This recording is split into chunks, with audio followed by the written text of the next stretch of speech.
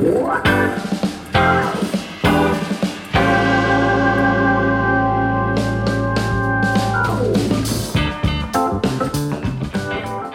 back to Make Music Happen, a podcast brought to you by the Songbirds Guitar and Pop Culture Museum. I'm one of your hosts, John. And I'm your other host, Charlie. On this show, we take a deep dive into music and how it affects broader culture. That's right. And as I understand it, we have a new artist on the show today. Well, I guess like new to me, right? Yes, sir. Today I'm going to be introducing you and our dear audience to country music artist Nick Shoulders. Right on. I like the sound of that. But before we get started, I have to disclose two things. One, I don't know who that is. And two, I am very picky about country music in general. But Charlie, for you, I'm going to go into this with an open mind. Oh, same. But I think you're going to be pleasantly surprised here.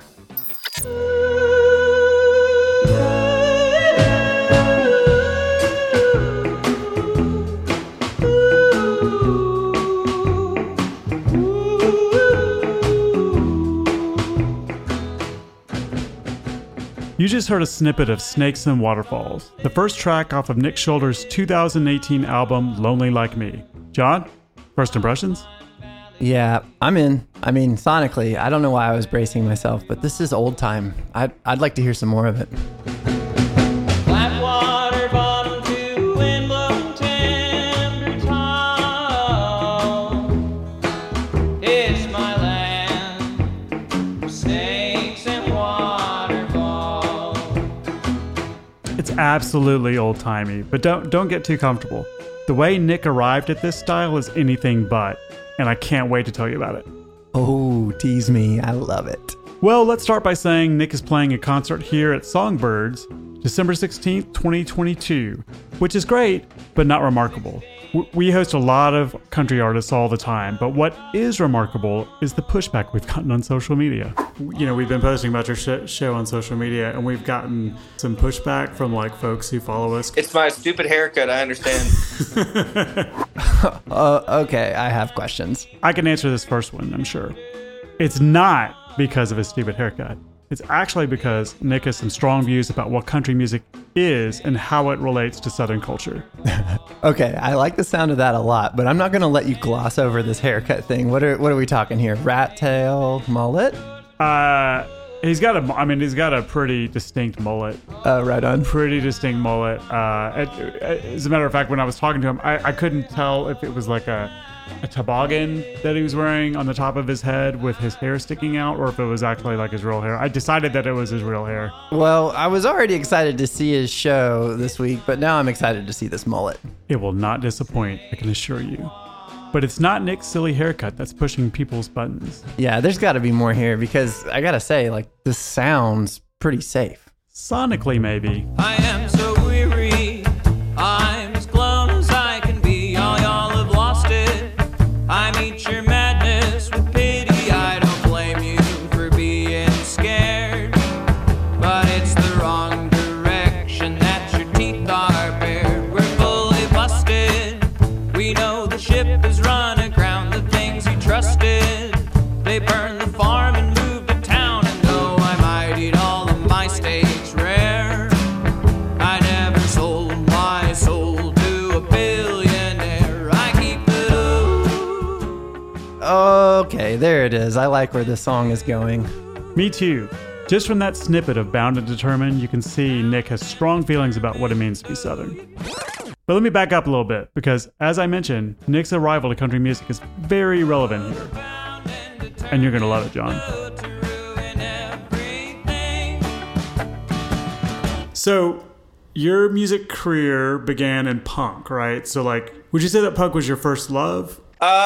I would say in a lot of ways, yeah. I was definitely like the annoying kid drummer in the basement, just like rumbling, playing like, you know, whatever crappy D-beat shuffle kind of thing going. But like, it wasn't long into punk, like searching, that I started kind of hearing overlaps with early country music, with bluegrass, especially rhythmically, like, you know, just with the do check kind of rhythm structure. I was like, oh, this is stuff I'm used to hearing in this other context. And like, it has kind of the same, it makes you want to do the same thing, kind of move. Yeah, my roots in punk were very helpful, and especially like in just having a crappy local metal DIY scene to like, play loud, obnoxious music and like do that sort of thing. Like that was really helpful. Aha, Nick has some punky origins. I love my country artists with DIY starts, and I bet you can guess who I'm referencing, right?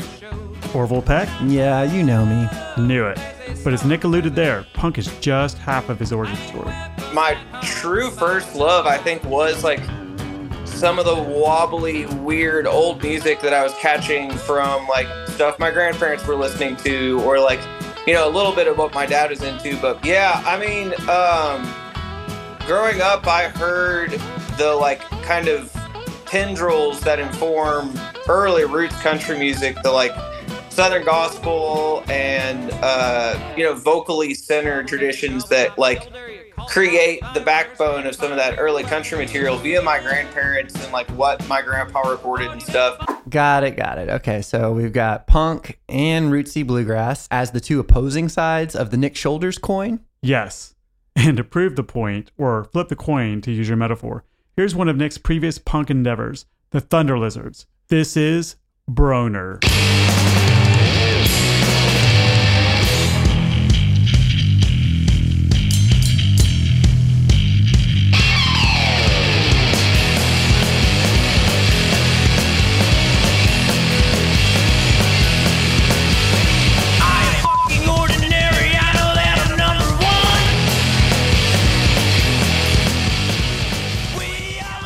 I mean, that band is sort of amongst a whole slew of, some more than others regrettable, just adolescent noise, where I think the rage that I was experiencing being in this like overtly theocratic, sort of repressive place that rural Arkansas is, which is, it's like a lot of places in rural America, but to have that experience and react against it, the most like viable and accessible channel was the heavy music and was the like aggressive stuff. And it is funny to sort of like parse through like the lyrical content of those bands versus like what we're doing now. First of all, this is great thrashy punk. I think he's being very humble in calling this just adolescent noise. And then also I'm keying in on the phrase theocratic repressive place.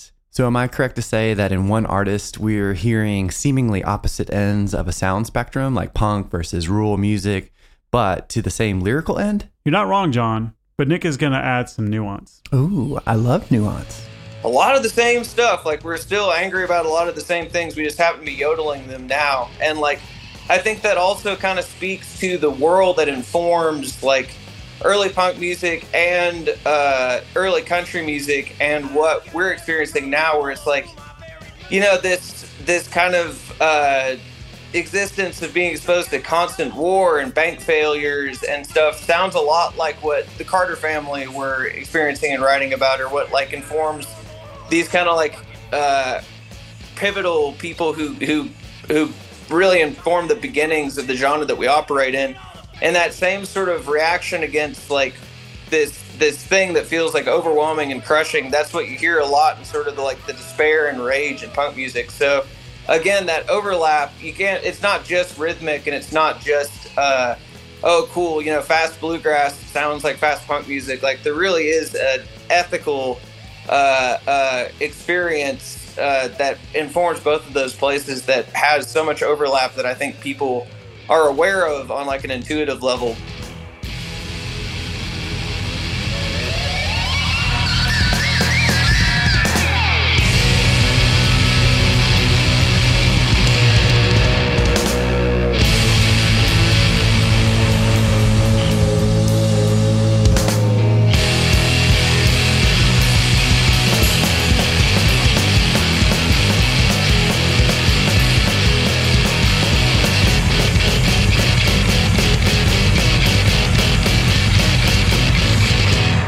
As silly as some of the punk origins may have been in terms of like what I feel like we got recorded, what I think it really did was highlight where the music mission has always sat, which is kind of an antithesis of these like repressive, overtly theocratic kind of social structures that don't leave any room for people to be truly happy, and just like working shit jobs and being in, you know, perpetual debt and all that. And like that is the same fundamental like ethical driver of a lot of country music, and especially a lot of working class centered country music. So I mean, again, the like the plight and the structure of the music and what it's trying to say, like there's all sorts of overlaps there. I'm growing tired of the big city's lights, tired of the glimmer and tired of the sights.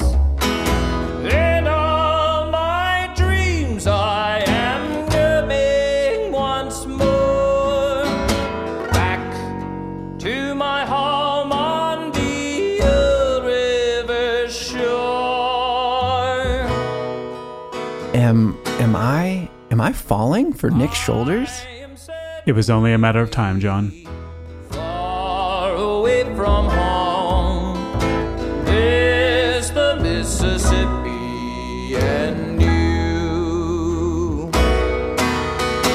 Days are dark and dreary everywhere I roam. There's the Mississippi and you. But here we are talking about the country iteration of Nick's career, not the punk phase or the adolescent noise phase, as he called it. So I have to ask, what happened? Well, I read in another interview that Nick, quote unquote, got fed up with playing punk stuff. So I asked him pretty much that exactly. So I had this like early indoctrination with the like warbly old kind of pre-microphone sounding vocal stuff, and was interested in that thread of my family, and I knew that my other grandpa had played like guitar and fiddle and stuff, but I didn't have much love for it because it was kind of this like novel, shameful thing. And so when I lived in Colorado, I definitely had played in like some crappy metal and punk bands, but I was recovering from surgery and really homesick and on probation from some dumb stuff. So I picked up the banjo and started digging back into my family's music and the origins of country music during that period especially. All right, I'm reading between the lines here a little bit, but it sounds like some forced reflection time, only not maybe the pandemic variety like we talked about with Amanda Shires. Which that episode you can listen to on Spotify or YouTube or Apple Music or wherever you get your podcasts. That's right. So we didn't delve into what he referred to as probation for some stupid stuff there. But what's important is he had the time to really think and reflect on what he wanted to express with his music. So that just sort of cemented into this like, okay, well, I'm recovering from surgery. There's blizzards out. I hate living in Colorado. There's more people in Denver than the state I'm from. And that sort of became part of this thesis project of like building the idea of like what cultural and social forces create the conditions to make this music. And part of the inevitable expression of like reacting to the culture I'm in has been the loud, scary, aggressive stuff. But like, again, the country music we make is mostly expressing that same sort of ethos.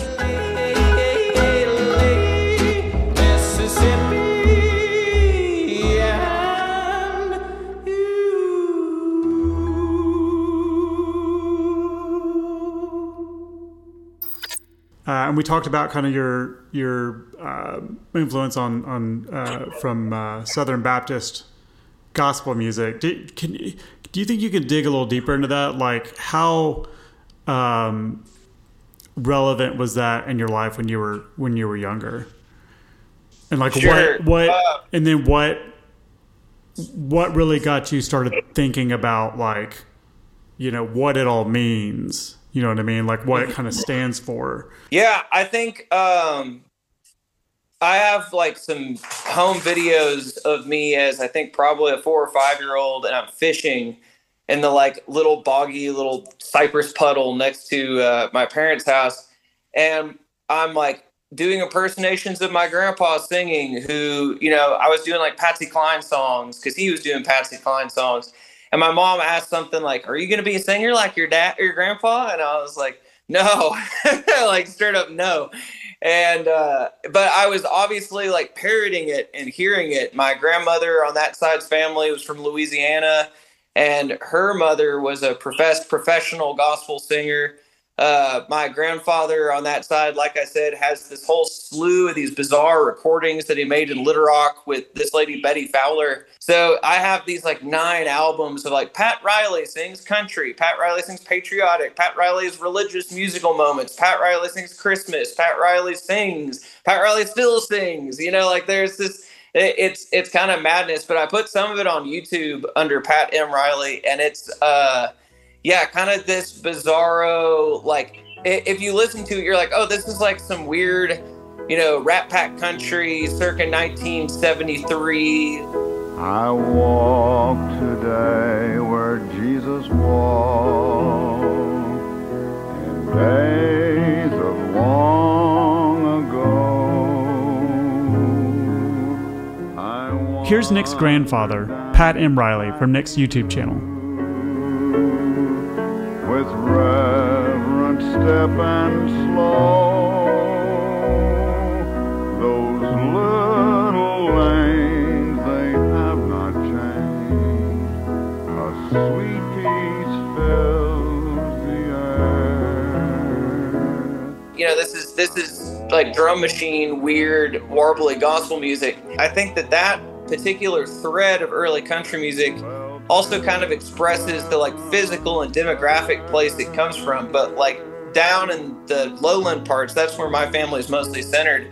And that singing and that vibrato that's on it really comes from that crossover with early black gospel music, and the place that like early blues and the segregation of the music industry really suffers from this like collective amnesia, where like the physically diverse place that this music comes from and that singing style comes from really speaks to an experience that is distinctive and trying and like intense about the South. Say the things you used to say and make the world go away. Do you remember when you loved me before the world? Yep, I'm falling for him. If by falling for him, you mean you're tracking with how he thinks about Southern music, then me too. Yeah, that's what I mean. This is where Nick makes an interesting distinction between country and rural music, which is not really something I thought about before. Oh, and birds. What? Birds. Birds. I also spent so much time in the woods as like a bored kid impersonating bird calls. Like my first time experimenting with diaphragm control and stuff was impersonating barred owls. So like a whole other part of the yodels and whistles and stuff I got from my dad and from my more Ozarky side of the family that was in Missouri. But the true like power behind what I think I learned how to sing with is from that like lowland gospel side of my family.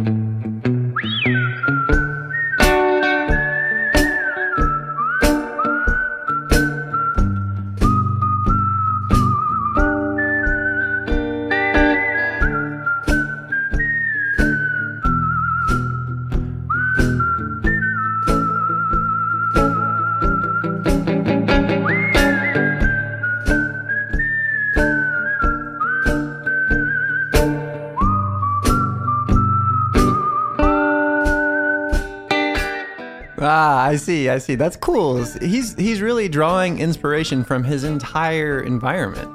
Yeah, that's right. But let me circle us back here to get what your average country music fan finds irksome about our dear Nick. Right, yeah, because again, he's checking all the boxes so far. He's clearly passionate about his heritage, and he's got a very clear understanding of how that heritage plays out in his sound.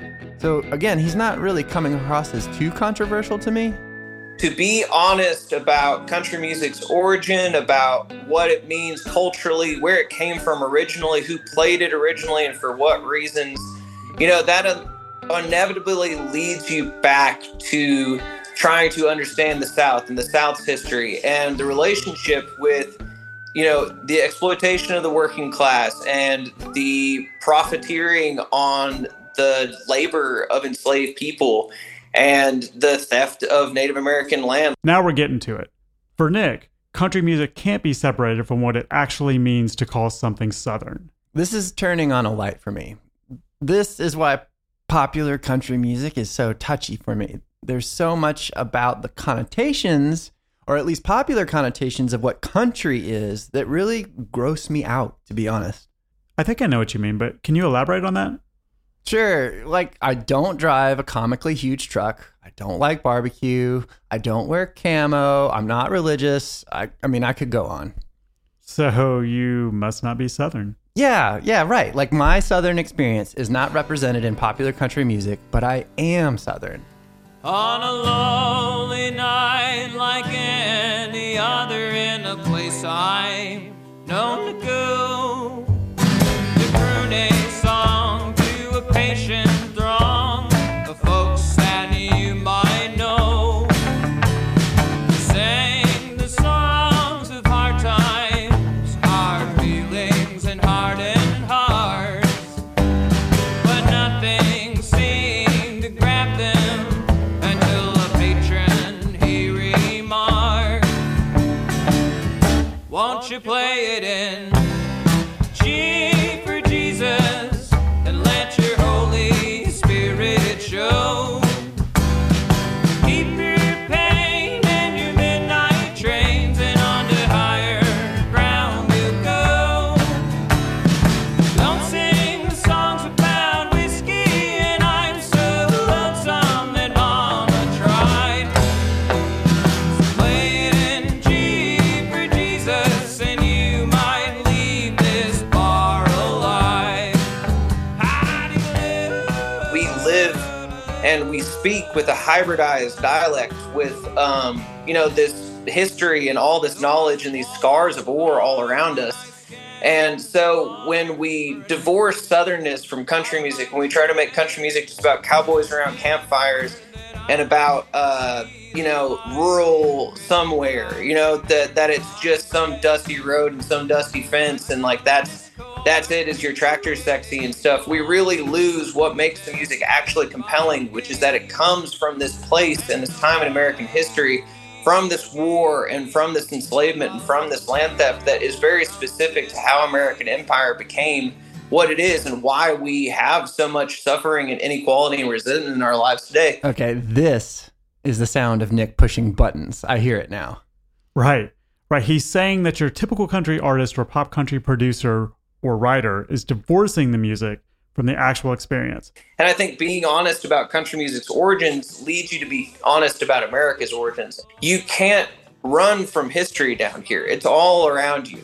There's battlefields and Trail of Tears markers, and like everything that you are walking on is built on this very tumultuous experience. And I played it in G for Jesus. I let my Holy Spirit show. I kept my pain and my midnight trains, and on to higher ground I'll go. I won't sing the songs about whiskey, and I'm so lonesome that Mama tried. I'll play it in G for Jesus, though none of us leave this world alive. No, you won't leave this world alive. None of us leave this world alive.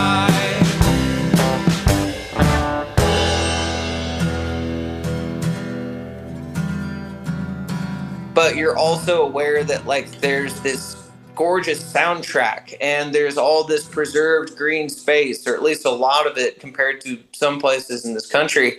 And you realize that like what is born of all that hardship is this really precious, wonderful thing, which is our like cultural legacy and what that represents from this like pluralistic, hybridized, this spot in American life where like we had the unique experience of having neighbors that are different than just us, and that has influenced the music and the sonic qualities of everything that like country music represents. Wow.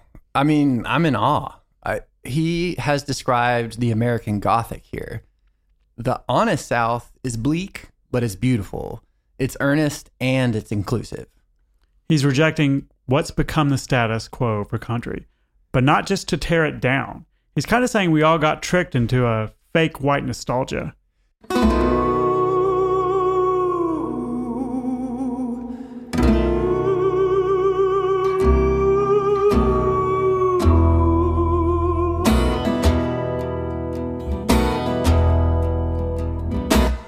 rural, ranch rich, sort of white novelty nostalgia trip that doesn't actually exist anywhere but in this cowboys around campfires, fake Western sort of context. Yeah, I am starting to see why this might cause some pushback. So yeah, and if it wasn't clear enough in his music, he actually wrote an editorial called Fake Twang, How White Conservatism Stole Country Music, back in March of 2020. This is all I think about is this very specific cultural hijacking of this music tradition and why it mirrors a cultural hijacking elsewhere. You know, like Merle Haggard's Fight Inside of Me and what that song says, and Nixon's Southern strategy of flipping the South to vote Republican, you know, they're happening within such a close span of one another that it really can't be anything but worth looking into in terms of like, what does this working class music from this pan-racial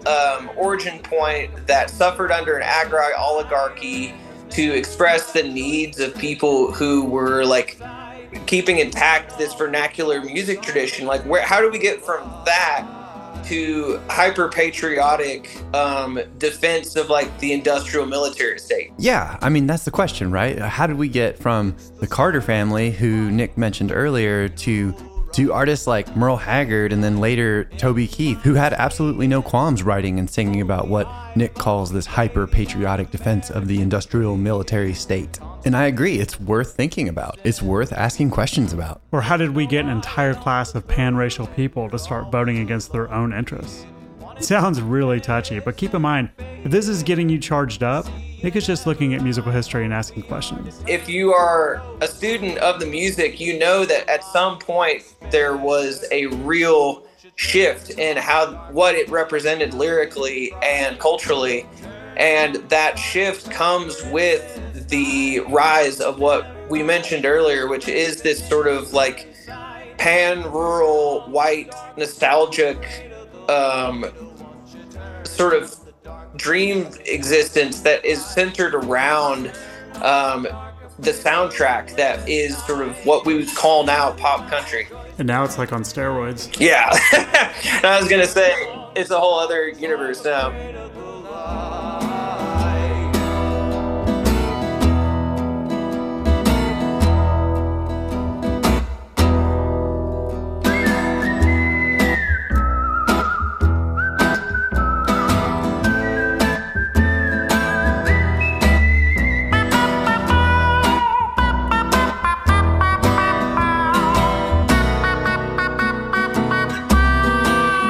Gosh, I am loving this, and I am loving him. I knew you would.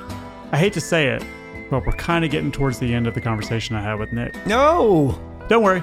I'm also excited to tell you about Nick's newest EP called Heart of Night. I mean, it just came out this December.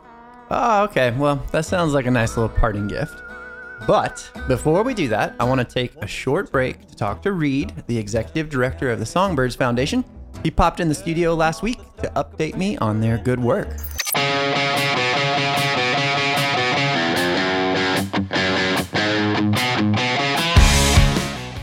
Okay, Reed, why don't you fill us in on what's going on with the Songbirds Foundation these days?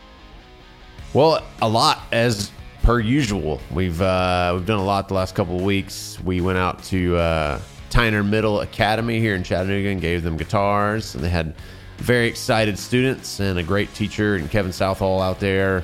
It's always great to give those guitars out. It's fun to watch kids freak out as they open those boxes up and hold their awesome Epiphone Pro 1s that we just got from Gibson up. They look they're good looking guitars. If you're a teacher and you want or need guitars and curriculum, how can you do that?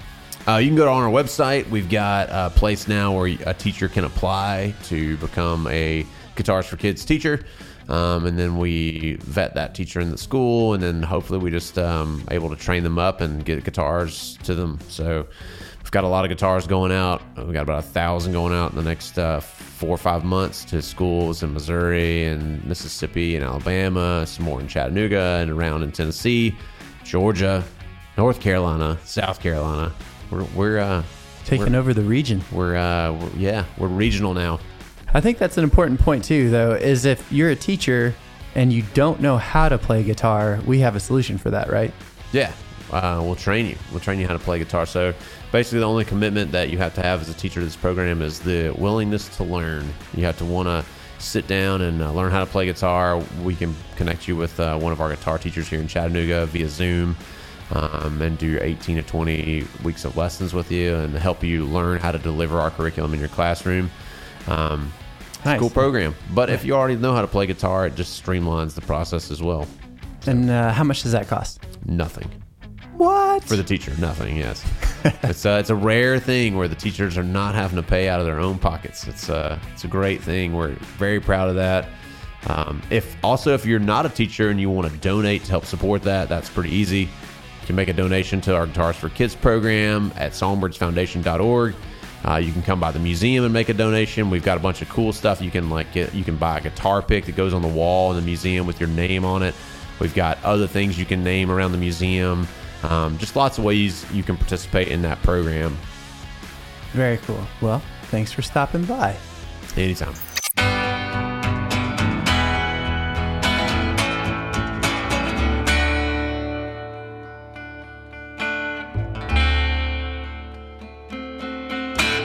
Once I found love, and it was a gas. And we're back. Yeah. You were just about to tell me about Nick's newest EP. That's right. So we're actually listening to the first cut of it now. This is called Heart of Glass. Which I just learned is a Blondie cover. Mucho mistrust, love's gone behind.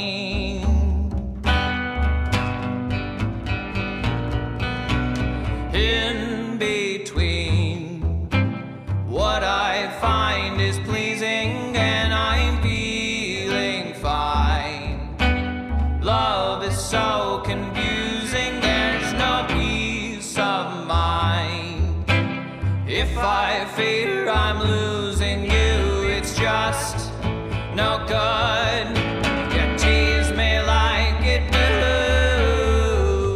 I love it. You know, I can hear his grandfather's warbly influence in this. Once I found love and it was divine. Your new EP, which is Heart of Night, with is it the Lost Deans? Lost Deans, yeah. You know, part of the foundational aspect to our sound is definitely like the New Orleans dance hall, like weirdo honky tonk world that has existed down there for the last little bit. And the Lost Deans are good friends of ours from that whole scene down there. It's been fun to highlight bands from that scene who have some of that same influence and crossover. And the Lost Deans sound totally different from us or really any of that music that I mentioned. But if you are paying attention, you can hear aspects of it in there from like a different standpoint than us.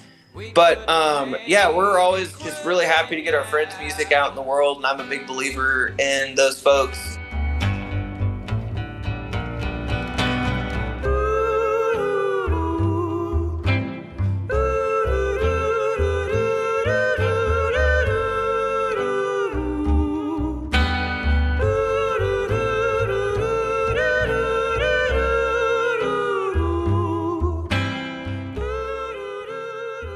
You know, they've got like dreamy lullaby harmonies on there, and we've got one kind of just honkin' tonkin' party time, like rockabilly sounding version of an old fiddle tune. So it's, you know, incongruent's a word, but you could also say they're just odd bedfellows. So it's been fun to put that out in the world. Once I found love, and it was a gas. Soon turned out had a heart of glass. Seemed like the real thing, and it was divine. Mucho mistrust, love's gone behind.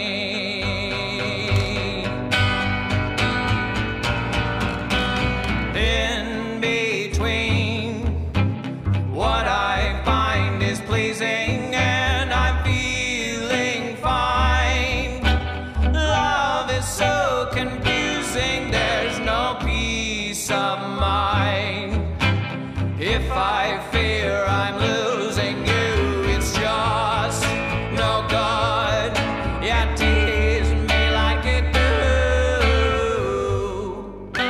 That's all I got. I Sweet. appreciate your time very much. Thank you, Charlie. It was very painless. I enjoy a good tit for tat. Well, I can say that I am completely smitten.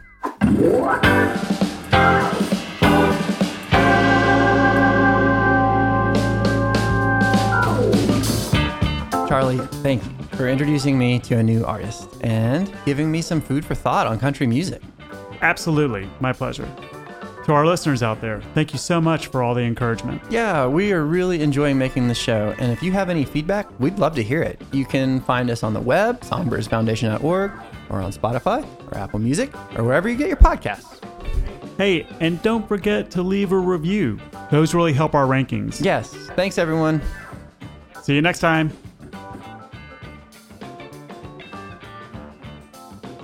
Make Music Happen is a production of the Songbirds Guitar and Pop Culture Museum.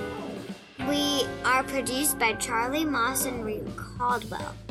This episode was written by Charlie Moss and John Dooley. The edit, sound design, and master was done by John Dooley. Our logo and show art is by Mars Michael.